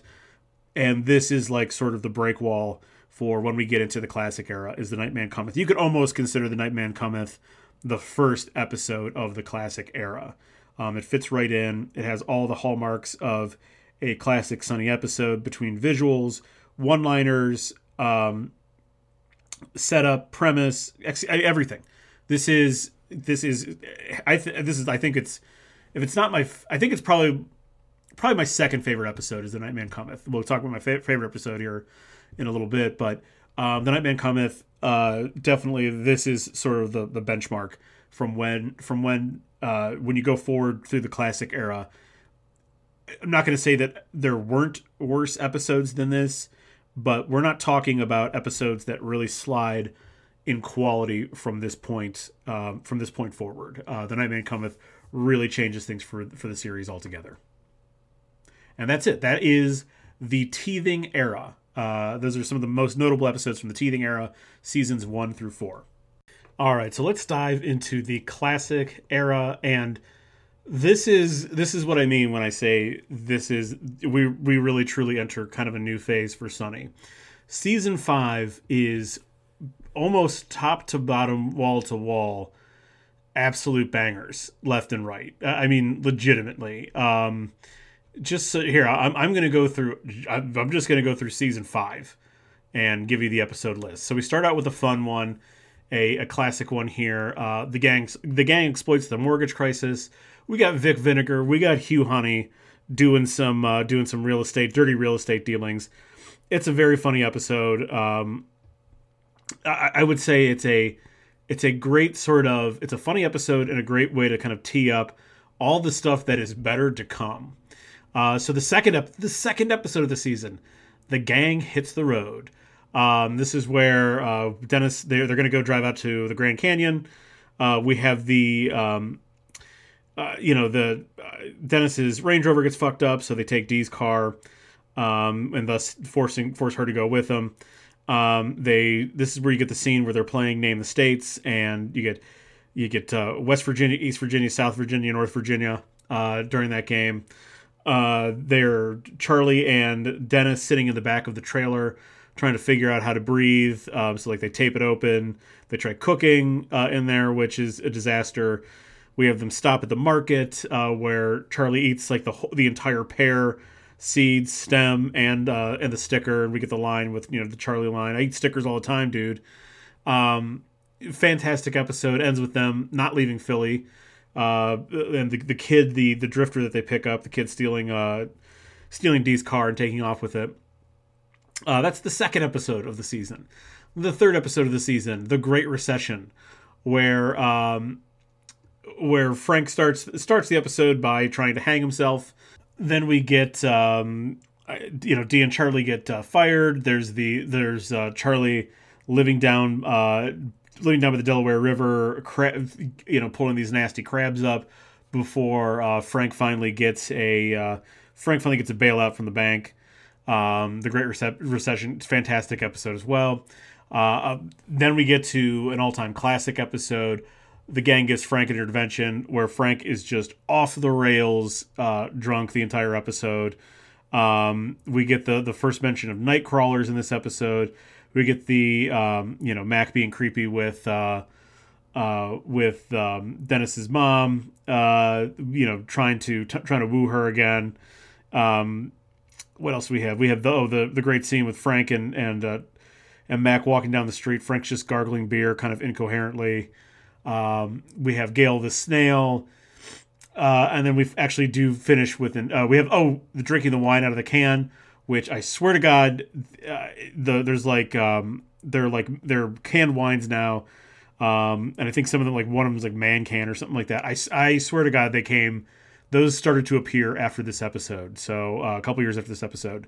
So did Sunny give the canned wine industry a boost. It's very possible, but it does end with them actually having intervention and Frank thinking it's a roast. And one of the great sort of not a crass line, just a really funny line where the intervention specialist, the therapist, kind of gives him the typical opening line, like, Frank, we're all here because we love you. We're here because we're worried about you. And now we're going to, all your friends are here because your friends and family are here because they want to tell you how they feel and how your drinking has affected your life. And he just kind of looks puzzled, looks over her and goes, she ain't funny. Next. And just like, is just rolling with it. Just rolling within that. It just top to bottom, Frank just going off the rails in this episode. It's hilarious. This is also Frank's kind of first, the first kind of foray with him just kind of holding a pistol at all times is also in this episode. The first mention of night crawlers. This is a classic episode, top to bottom. That's the gang gives Frank an intervention. Then we get to the waitresses getting married, where we have probably the most iconic one. The most iconic scene from this is Charlie's dating profile where they're putting it together, and he's telling them his likes and dislikes, little green ghouls, people's knees, milk steak, all that stuff. Then we get to the World Series defense, where they're fighting a ticket in court, and they're giving their reasons why they accumulated something like $1,300 worth of tickets because they never came back to pick up their car. And it gets into everything that happened during that rain delay during the World Series. They got stuck under the Holiday Inn, or the Holiday Inn as they call it, since they can't actually call it the Holiday Inn. This is where we have the letter to Chase Utley. We get a recurrence of Green Man and the Philly Frenetic, not the Fanatic, the Philly Frenetic, and Green Man getting into a fight, and the two dudes going to beat up Charlie because they're not sure if it's a hate crime or not. I can't remember what episode they were in previously, but I think it had to be one of the episodes with Carmen the tranny, where Mac hits her, and they said, "Dude, is that a hate crime?" And they beat Mac up. But they're back. Great episode. Again, classic episode. The gang wrestles for the troops. We get introduced to the Maniac, played by the late great Rowdy Piper. We get Ben the Soldier, who is always he's hysterical whenever he's on. This is the kind of the first serious injury to Cricket, and then we also get the what do they call themselves? The Birds of War. Mac, Charlie, and Dennis are Birds of War as like their wrestling personas. It is, again, classic episode. Again, then it gets followed up with I think an even more classic episode. Episode 8, Patty's Pub, home of the original Kitten Mittens, where we meet, I think this is where we first meet the lawyer. Oh no, this is our third time meeting the lawyer, but the first time he actually gets paid by them, where Charlie hits it big with his idea, these stupid, kitschy little kitten mittens, and everyone else has ideas for this like merchandising convention in Philly, where they have a bunch of merchandise for Patty's Pub, the shotgun, or the gunshot, excuse me, where it's going to blast a shot of liquor into your mouth. The egg, the Patty stress ball, which is just an egg. And this is also where some of the stuff, where we begin to see the stuff from the VHS tape finally start to get recycled, pops up in this episode, and stuff from this episode pops up again as in later episodes as the VHS tape continues to get recycled. And then we get to, oh boy, again, like I said, this is like a murderer's row season. Mac and Dennis break up. This is where they annoy, Mac and Dennis spend time away from each other, and they annoy the piss out of everybody else. With their kind of their eccentricities, kind of that Mac and Dennis are totally fine with, but everyone else is just this can't take. And so like everyone kind of gets fractured. When their relationships gets fractured, D has to get them back together. And we also get the whole cat in the wall situation, where eventually we have like 10 cats inside of D's apartment wall. And then we get to, this is maybe I don't know, this maybe my third favorite episode, actually. We get to the Dennis system, where Dennis gives his foolproof plan for picking up chicks. and it's in great detail how it's just psychological manipulation, emotional manipulation, abuse. Like essentially, he traps these women in an abusive, in a mentally abusive relationship, and then leaves them. And then, as it turns out, everyone else has an accompanying system to pick up all the scraps that that Dennis leaves behind. And the woman of Dennis's, I love this part. The woman who is like Dennis's object of desire throughout the whole Dennis system is in fact his wife, real life wife, who I don't believe she acts anymore. I think she's just does like production stuff now. And then we finish off with a couple of very solid episodes. Mac and Charlie write a movie where there's an M. Night Shyamalan production in town, and their cast is extras. And there's this whole, this kind of blasé attitude that Dennis is giving everybody as he writes the movie. And then we also have like this idea. Mac and Charlie and Mac's movie is like this sort of bizarre, kind of. I guess I think it's like a takeoff of Thunder Gun. I can't remember if we talk about Thunder Gun already at this point or not, but their movie stars Dolph Lundgren as like this. Oh, it's not a takeoff of Thunder Gun. It's just their obsession with Dolph Lundgren, where like Dolph Lundgren plays a cop who can smell crime, and he just like bangs everyone constantly. It's hysterical. And then we finish off with the gang reigniting the rivalry, where their 10-year ban from Flipadelphia is over, and they go to the old bar that they used to have a rivalry with and try to start it back up, and it's of course just disastrous for them. But I just listed just season 5. This is wall-to-wall hits in season 5, obviously highlighted by the Dennis system, Kitten Mittens, and then I would probably say Frank Gets an Intervention as kind of the highlights for me. But you can't pick an episode in this season and go wrong with it. That's for sure. So I will get to some other ones that came here. So I'll get through these quickly. And then we go in later in episodes that are not from season 5. We get the gang buys a boat, where we have as the boat seller puts it very well. They want a P. Diddy style shrimping boat, and they get this kind of cruddy houseboat. We get Dee dancing with the floating, the waving arm inflatable flailing man from like car dealerships, and she like exactly is matching the dance moves. And this is one of my favorite episodes for this continuing idea of the implication. And God, I love this so much. This is where Dennis mentions the implication of why women won't turn you down on a boat out in the open water, because of the implication that something could go wrong, but it won't. They're really safe. And rightfully, this is such a great line because it's just so fucking creepy and funny. It's so revealing as to what Mac is really like, and what Dennis is really like, and Mac's sort of puzzlement at why he's, Mac just doesn't get it, because to a normal person this sounds very creepy. And as though Mac's not exactly normal, he's normal enough to understand that, like, no, that's not a good thing to sort of trap women against their will, or at least give them the idea that they don't have complete free will. One of the best lines, maybe one of the 4 or 5 best lines in the entire series comes out of this episode with the implication. Who got Dee pregnant? Where they got to put the puzzle together drunkenly over the Halloween party. The gang gets stranded in the woods, where Charlie and Dennis, just kind of decide to hoof it to this. I believe it's some kind of animal preservation society thing, where they meet Ryan Howard and Chase Utley. They're on like a private plane, and one of my favorite encounters, where they meet the late Tom Sizemore. I can't remember his character's name, but he's the trucker, and he's trying not to be gay anymore.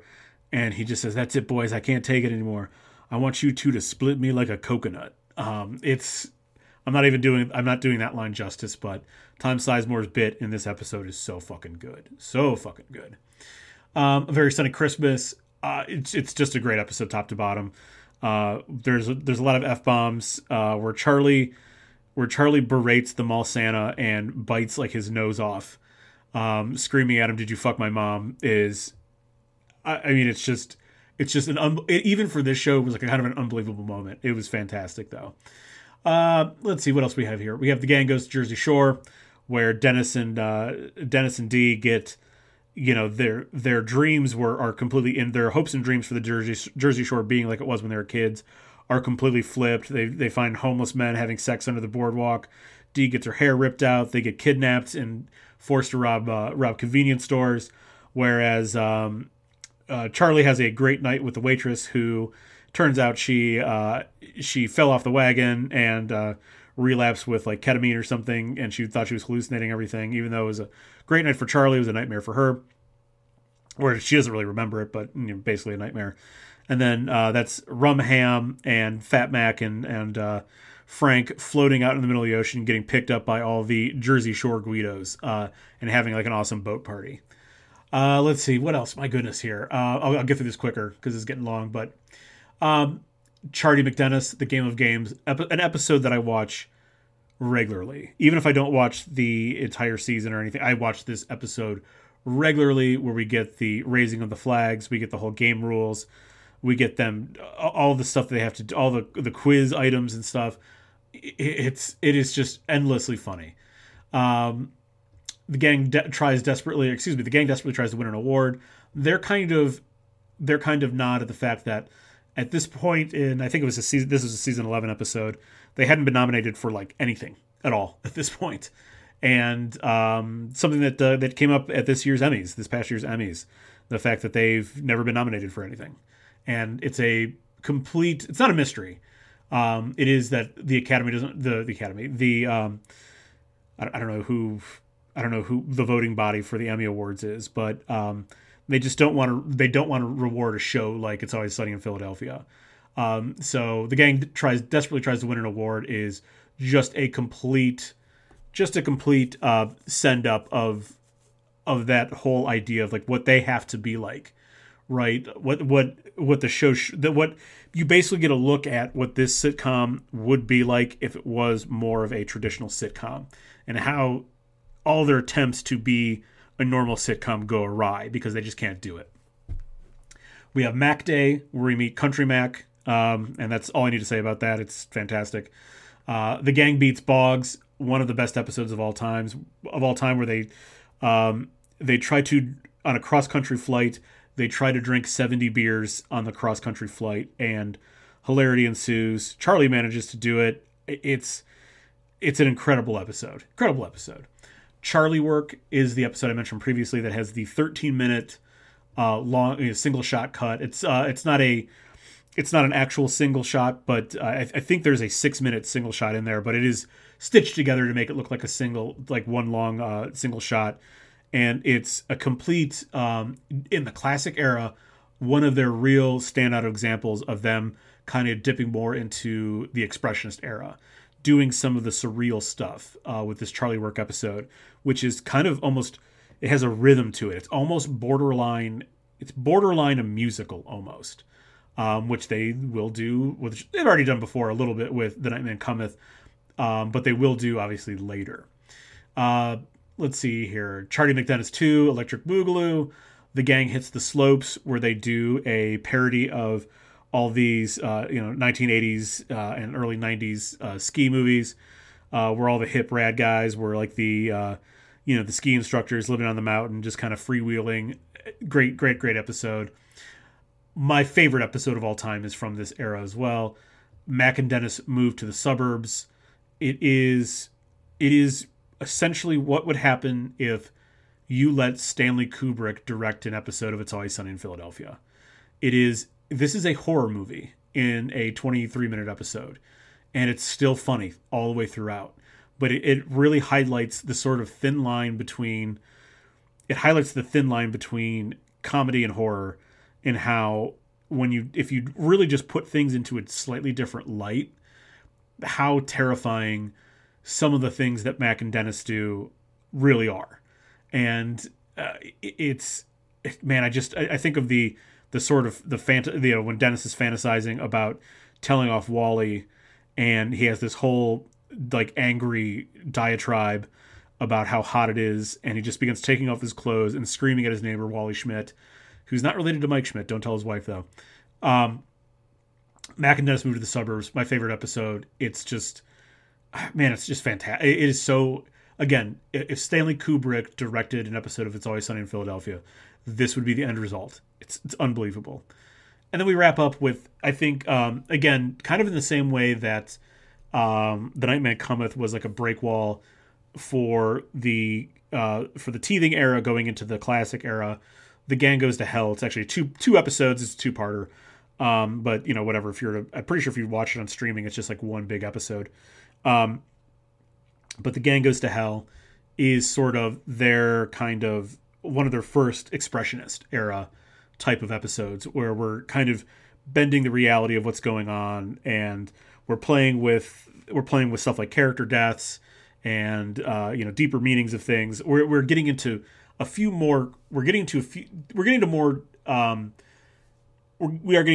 emotional and deeper character connections than we had in previous seasons and previous episodes with this particular episode, which again kind of functions as this sort of, you could consider The Gang Goes to Hell almost the first episode of the expressionist era, or call it the break wall for where the classic era ends and the expressionist era begins. All right, I know that part was very long, but like I said, that's the classic era. It's the classic era for a reason. There's just so much that happened in those seasons that is so good that I cut out. Like, there's a lot of episodes that I'm like, you know what, you're already mentioning this episode, no need to mention that episode. So I already cut a bunch of stuff out from that whole diatribe that it just went on. But it still is just that bloated because the episodes from this era are that good. So now we're getting into the expressionist era, seasons 12 through 16, or 12 through the current times. And this is where we have, as I mentioned before, we've partially done musical stuff, but now we're going to do one that plays on racist tropes and also is a musical at the same time. The Gang Turns Black. It's this kind of fantasy, this kind of, everyone kind of having maybe a shared hallucination, a dream, whatever, wherein the gang wakes up and everyone sees them as various black people. And they just play with the stereotypes of it. They're trying to get into their own car. Police stop them.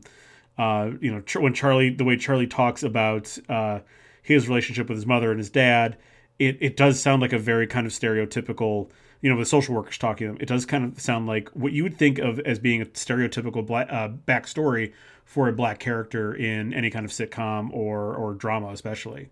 Great episode. The gang goes to a water park. Just a top to bottom hysterical episode. We get the Benioff and Weiss cameo that is so apropos. The two guys not paying attention to what's happening on the water slide that keeps getting packed full of kids, as though they were two guys not paying attention to their hugely successful TV show called Game of Thrones. Have you ever heard of it? Not paying attention to what was happening to their hugely successful TV show as it kind of came across the finish line in far worse shape than it started. But it's a great episode. The grift, the way that Dennis picks up the young girl who's also like the better grifter, and it kind of how they form a bond over just being scumbags and being complete psychopaths. It's such a fantastic episode. We have Old Lady House, which is their direct sort of commentary on sitcoms, where Bonnie and Mrs. Mack move in together, and they put cameras throughout the house originally to see if I think Bonnie says that Mrs. Mack like hits her or something like that. So they put cameras in to see who's lying, and it just becomes them manipulating the situation for their own entertainment as they watch the Old Lady House sitcom, and even add in like a laugh track and stuff like that. And they just sit there and watch all this unfold. Dee, per usual, tries to get into the sitcom, but it's just like generally ignored by everyone. Fantastic. Hero or Hate Crime. where we're debating over whether or not who gets to keep this winning scratch-off ticket. Mac argues that it's him since he was the victim of a hate crime. They go to multiple arbitrators, and this is where we get introduced to the Ass Pounder 5000, the exercise bike that Mac rigs up to keep you from kind of lollygagging, as a giant dildo pops up from the bike every time you pedal it, to keep you kind of upright and pedaling instead of sitting down and pedaling. The gang does a clip show, which I wanted to put this in because while it's not even one of my favorites, I love how they subvert the clip show. There was a point in time, young people out there, where TV shows just had recap episodes of things that happened previously. Sometimes they managed to weave in a little bit of a story into it, but a lot of times it was just sort of, remember this? And then they would just show clips from previous episodes. There's some like really good and really bad examples of this. I know an episode of Star Trek Voyager did its own version of a clip show by having the ship separated into, I want to say it was into quadrants, into different time quadrants. So there were like different things happening on the ship from different time periods of the previous seasons. So it was an interesting way to do it. It's not like a full-fledged clip show, but an interesting way to kind of do it. And this was also interesting because as they remember stuff, as they're looking back on stuff, they misremember it as being parts of other sitcoms and parts of other clip shows. Like nothing is remembered collectively correctly. And even some stuff and it's them, it's not just actual clips. It's them reenacting stuff incorrectly from previous seasons, or them reenacting stuff as different characters. Like they misremember a whole plot line from Seinfeld as being one of their memories. So the gang does a clip show is very funny for that reason, and just how it kind of turns the old and truly the old trope of sitcoms having a clip show, turns that up on his head. We have Mac finds his pride, one of the best episodes where Mac finally comes out kind of completely unofficially, and they're trying to get some stuff set up for gay pride, but he doesn't know how to tell his dad. So he does this interpretive dance that is absolutely gorgeous. Mac and Kylie Shea are Mac is doing the dancing, and he's very, very good for what he's doing. He's partnered up with Kylie Shea, who is a professional ballerina, professional dancer, who is incredible. And the whole dance sequence, the whole interpretive dance sequence is gorgeous. Again, we create this very surreal reality for this whole thing. Of course, the one person that he's really trying to reach out to, Mac is trying to reach out to, his dad, doesn't get it and doesn't accept it. Frank does. He finally gets what's going on with Mac. I'm not doing this episode enough justice just by describing it here. It is 100% an episode you need to watch for yourself. Mac finds his pride. We have The Janitor Always Mops Twice, their take on a noir, where Charlie is kind of in the lead role as like the noir detective, and it's just great. It's such a perfect play. Such a perfect play on the noir concept. It's Always Sunny style. Such a great episode. Dee Sinks in a Bog is what it is. It's when the episodes when they're in Ireland, and Dee sinks in a bog. And I love the best part of this whole episode is the waitress is there, and the waitress says, if you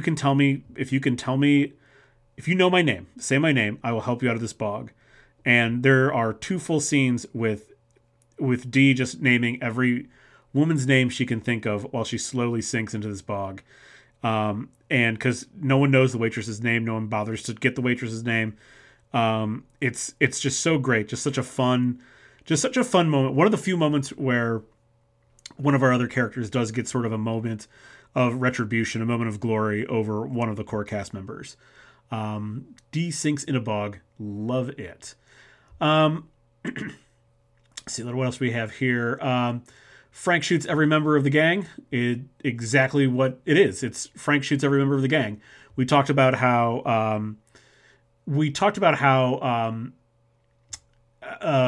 excuse me, in the intervention episode, trying to think of the episode, that's like the first appearance of like Frank just carrying a gun around. And they finally think so that was like in season, what did I say? Frank gets intervention. It's like season 4 or 5, I believe. It's season 5, and yeah, it's one of the classic episodes. But it took them to season 15, so it takes them like almost 10 years to finally come around to maybe Frank having a gun isn't the greatest idea, and it takes that and all of them getting shot by Frank for them to finally come to this decision. Risky Rats, Pizza and Amusement Center. This is from the most recent season, and I love this as I'm actually going to explain this one here in a little bit deeper in a little bit. But I love the episode. It's got some great one-liners, and we get to kind of get a look in their past, and also like you get a look at how kind of openly inappropriate the past was. You know, the way that certain characters were. Think of it like as a Chuck E. Cheese, right? And how certain characters in the lineup of mascots and things that would have been at this kids amusement center, how they were portrayed is just like wildly inappropriate by any standard. But 35 years ago, we weren't really thinking about it that way. And then Dennis takes a mental health day. This was the season finale of the most recent season, excuse me, where it does kind of feel like a very full circle. As I mentioned before, it feels like a very full circle kind of episode for someone like me who remembers how analog the first season was, but very telling that someone like Dennis, who's approximately the same age as me. I think the gang is about collectively anywhere from like 3 to 5 years older, 3 to 6 years older, something like that. They're like all mid 40s.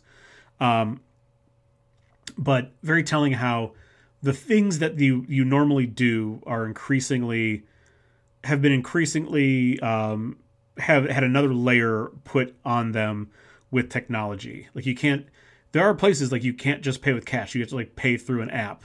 There are places, that like a Tesla, like a smart car. There are no keys. You have to like program the fucking thing open.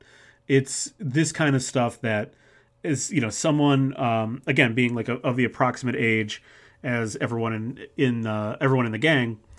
I remember a time when things were very analog, and how in our lifetimes things have become so much more digital and so much more so much more unnecessarily complicated in many cases, and how difficult it is to kind of reach people, to try to find people that can actually fix your problem anymore, and how this drives Dennis to like absolute madness. So those are like the notable, as I said, there's a lot of swings, and I think there are some swings and misses more so in this time period. So those to me were like the hits. I did kind of want to point out a few of the misses that they had. Some of the ones where they went for it and it just didn't quite land. A Cricket's Tale, which is obviously a Rickety Cricket centric episode that kind of piggybacks off of another episode in the same season. It's kind of like his angle of what happened in the previous episode. I can't remember which episode it is, but it's like a day in the life of Rickety Cricket, him kind of trying to get clean or whatever. And it turns out that like this cute girl that he meets, it's actually him still being kind of smacked on crystal method, and it's actually he's been just hanging out and making out with a dog the entire episode. And there's definitely funny parts to it, but it just doesn't like hit and land the same way as some of the other ones where they're kind of playing with perception and hallucination and reality. It just doesn't land that well. The gang makes Patty's great again. I believe this is the first episode of season 13, wherein we bring in Mindy Kaling as this very kind of Trumpian figure, and it just doesn't. I don't know. One thing that has always thrown off the vibe of every Sunny episode is when the guest star is too big or too notable, or comes with an energy that just doesn't fit. And like that was kind of on purpose. Like she wasn't supposed to necessarily fit in with the gang, but it just feels like the show is very much not It's Always Sunny in Philadelphia. And I know that was partially the purpose of including Mindy Kaling, who's totally good actress, totally good writer. I have nothing against her whatsoever. It's just like this wedging her in this didn't fit. The Gang Beats Boggs, the ladies reboot was just it missed the mark for so many reasons, because it really was. I get it. It's sort of playing with the idea that like women can do anything that men can do, And it's true. Women can do anything that men can do. But in this case, it just kind of, to me, it felt like it was stretching that in a very bad way and trying to poke at it in a bad way. And it kind of just comes, it really does come across as not being particularly funny, even though they're trying to go for the same thing. The jokes again are basically the same jokes. It just, I don't know. It's something, there's a lot about it. It's one of the, like if you look across like IMDb or like Metacritic and those kind of sites, you'll see it is one of the lowest rated episodes. I think it might be the lowest rated episode of the series. And I don't think that's a mistake at all. It just doesn't, I get what they're going for. They just missed it. That's all. There's a woman's right to chop about short haircuts that just kind of lands odd. Waiting for Big Mo, where they're in the lazy. It's definitely a very contemplative episode about like where they are in terms of personally, in terms of where they are in the Hollywood landscape, where the show is presently. It's a meditative episode on that. And while I think it's very interesting, I think the Risky Rats Pizza and Amusement Center episode does this better. It's obviously like like I said, we're getting like an insight into their childhood, but it's also this kind of idea that the things that they found cool, the things that were for them enjoyable, so the things that like the entertainment standards that they kind of grew up with now, and the episode of Risky Rats ends with this like catastrophic fire and like kids getting injured and shit. The idea being that, maybe their place in the entertainment sphere needs to evolve and be redefined and be a little bit more fluid. And I think Waiting for Big Mo is kind of picking at that. I just think, and Waiting for Big Mo comes before Risky Rats. I think it's the season. I think it's a full, maybe even 2 full seasons before. But I just think Risky Rats kind of has a commentary on that that's a little bit better. That's all. The Gang Buys a Roller Rink, kind of a look at their early years, and there's definitely some funny moments in it, but it just felt like very kind of winky, like, it felt very winky, like when, Mac is talking about how cool he is and how he's going to stay cool forever and he loves chicks. It's just like, well, yeah, well, turns out you're gay, but, whatever. And then there's The Gang Gets Cursed, where they it's kind of like an episode that is making a commentary on their general bad behavior and some of the things that they did do wrong, which we're going to talk about here in a little bit.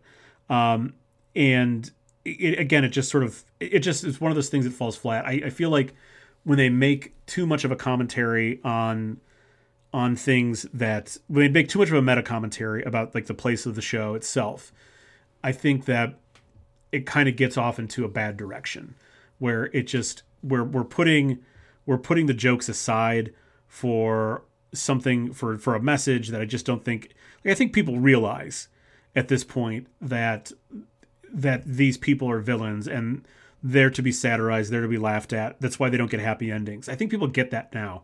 So I don't feel like this late in the game, season, I think that was like a season 15 episode. I don't think you need to make that commentary necessarily, but they did. And it was okay. This is totally there's nothing wrong with the episode at all. I just think other episodes, conversely, there's the Lethal Weapon 7 episode, which tries to address a lot of the things that were controversial in previous episodes. I think that episode does a better job than The Gang Gets Cursed. All right, so that wraps up the Expressionist era. Boy, this part went a lot longer than I thought it was going to, but then I realized I am a person who literally watches Sunny all the time. This is a show that I quite literally watch once a year, if not in its entirety. At least I bet I consume 30 to 40 episodes every year of this show, but I usually manage to watch the entire beginning to end. I usually manage to watch all the episodes every single year. I am that big of a fan of the show. I love going back and revisiting stuff.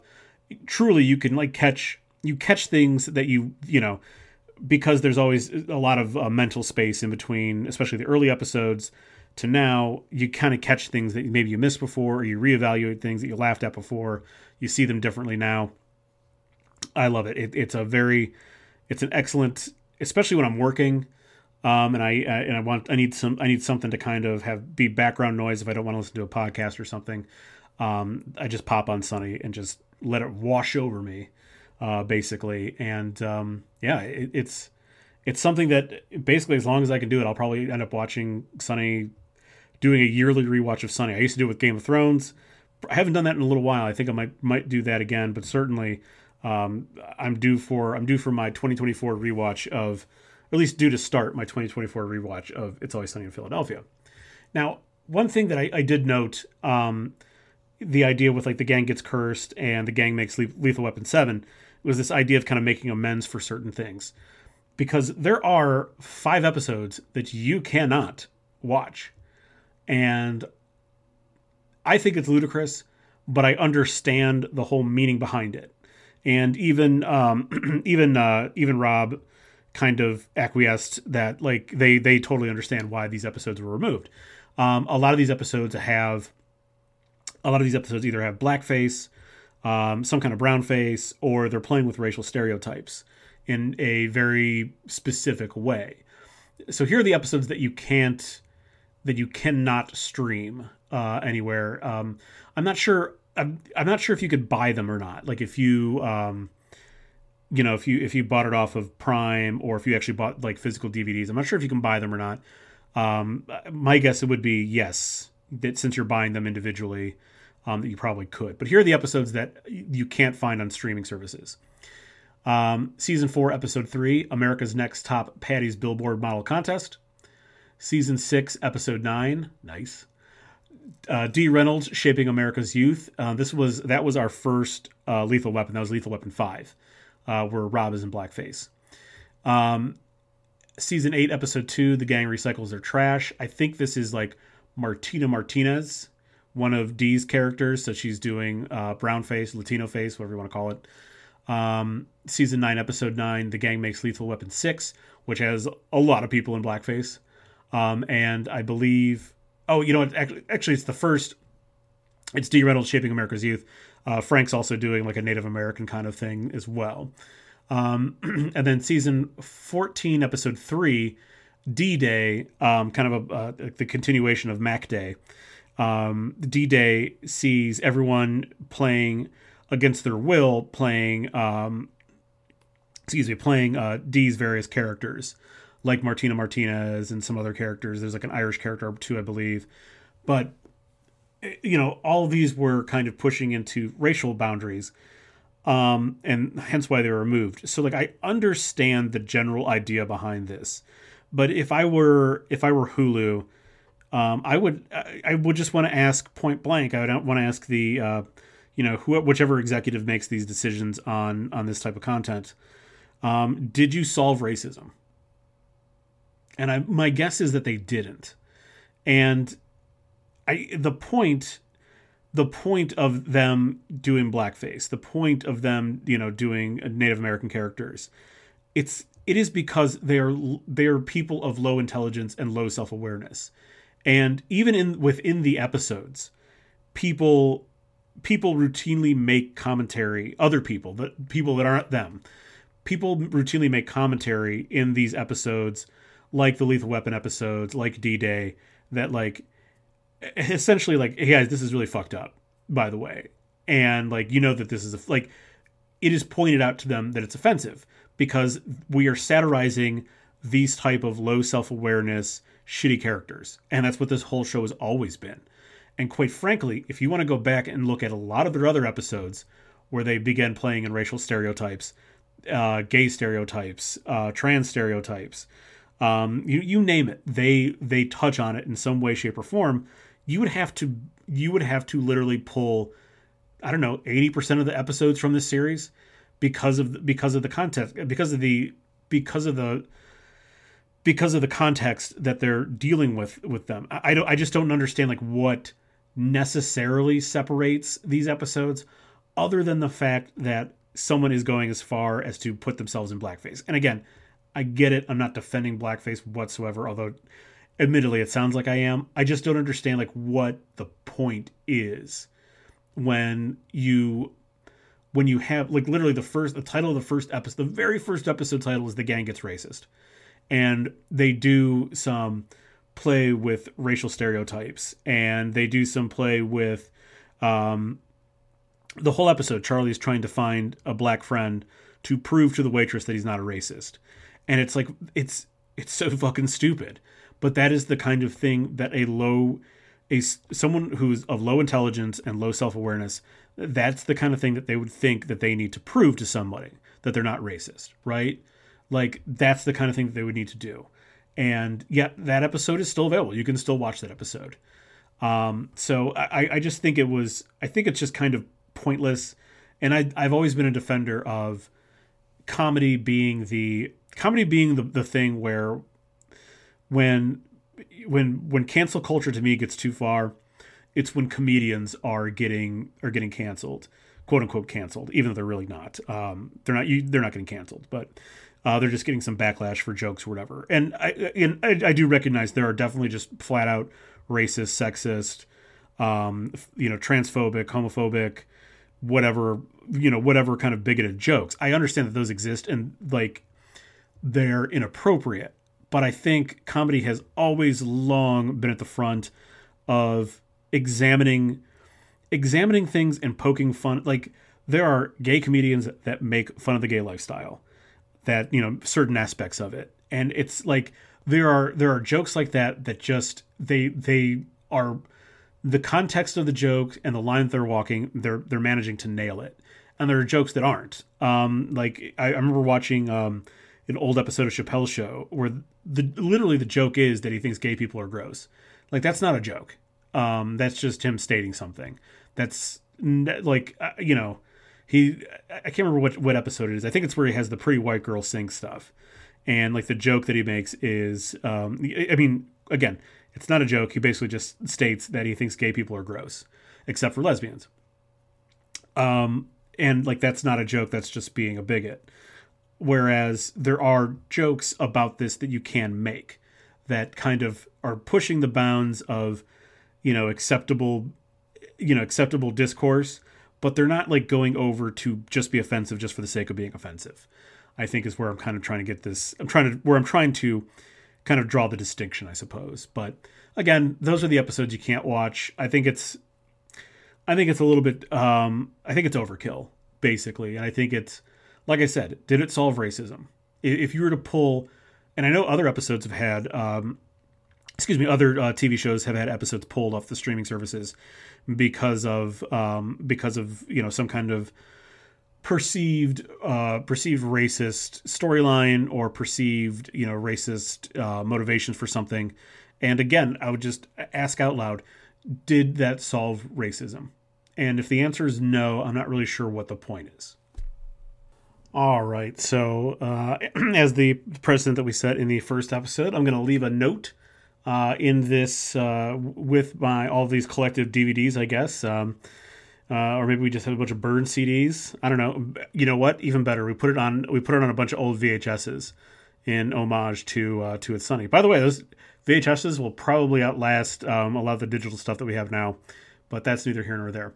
So we're going to leave a note, kind of instructions for how people to view this, or kind of make mention of something in this whole series. So this is the note that I am leaving for future humans to find. Hello, fellow American. This you should watch me. I leave funny good. Thank you. Thank you. If you watch me, I'm hot. Laughs, they'll be higher, son. The binge watch for me is right thing to do, human being. So do. And if you get that, you get 5 stars and a big old pat in the butt from me. So that's what I'm leaving. That's what I'm leaving behind for the future of humanity. But let's get to our top 5 finisher. I'll finish this up pretty quickly here, since this episode is running even longer than I thought it would.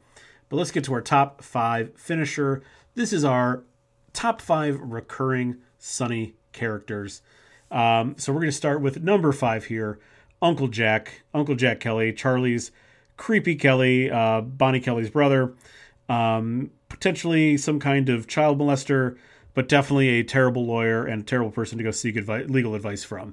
But every scene that he's in just gets weirder in the best way. Whether it's the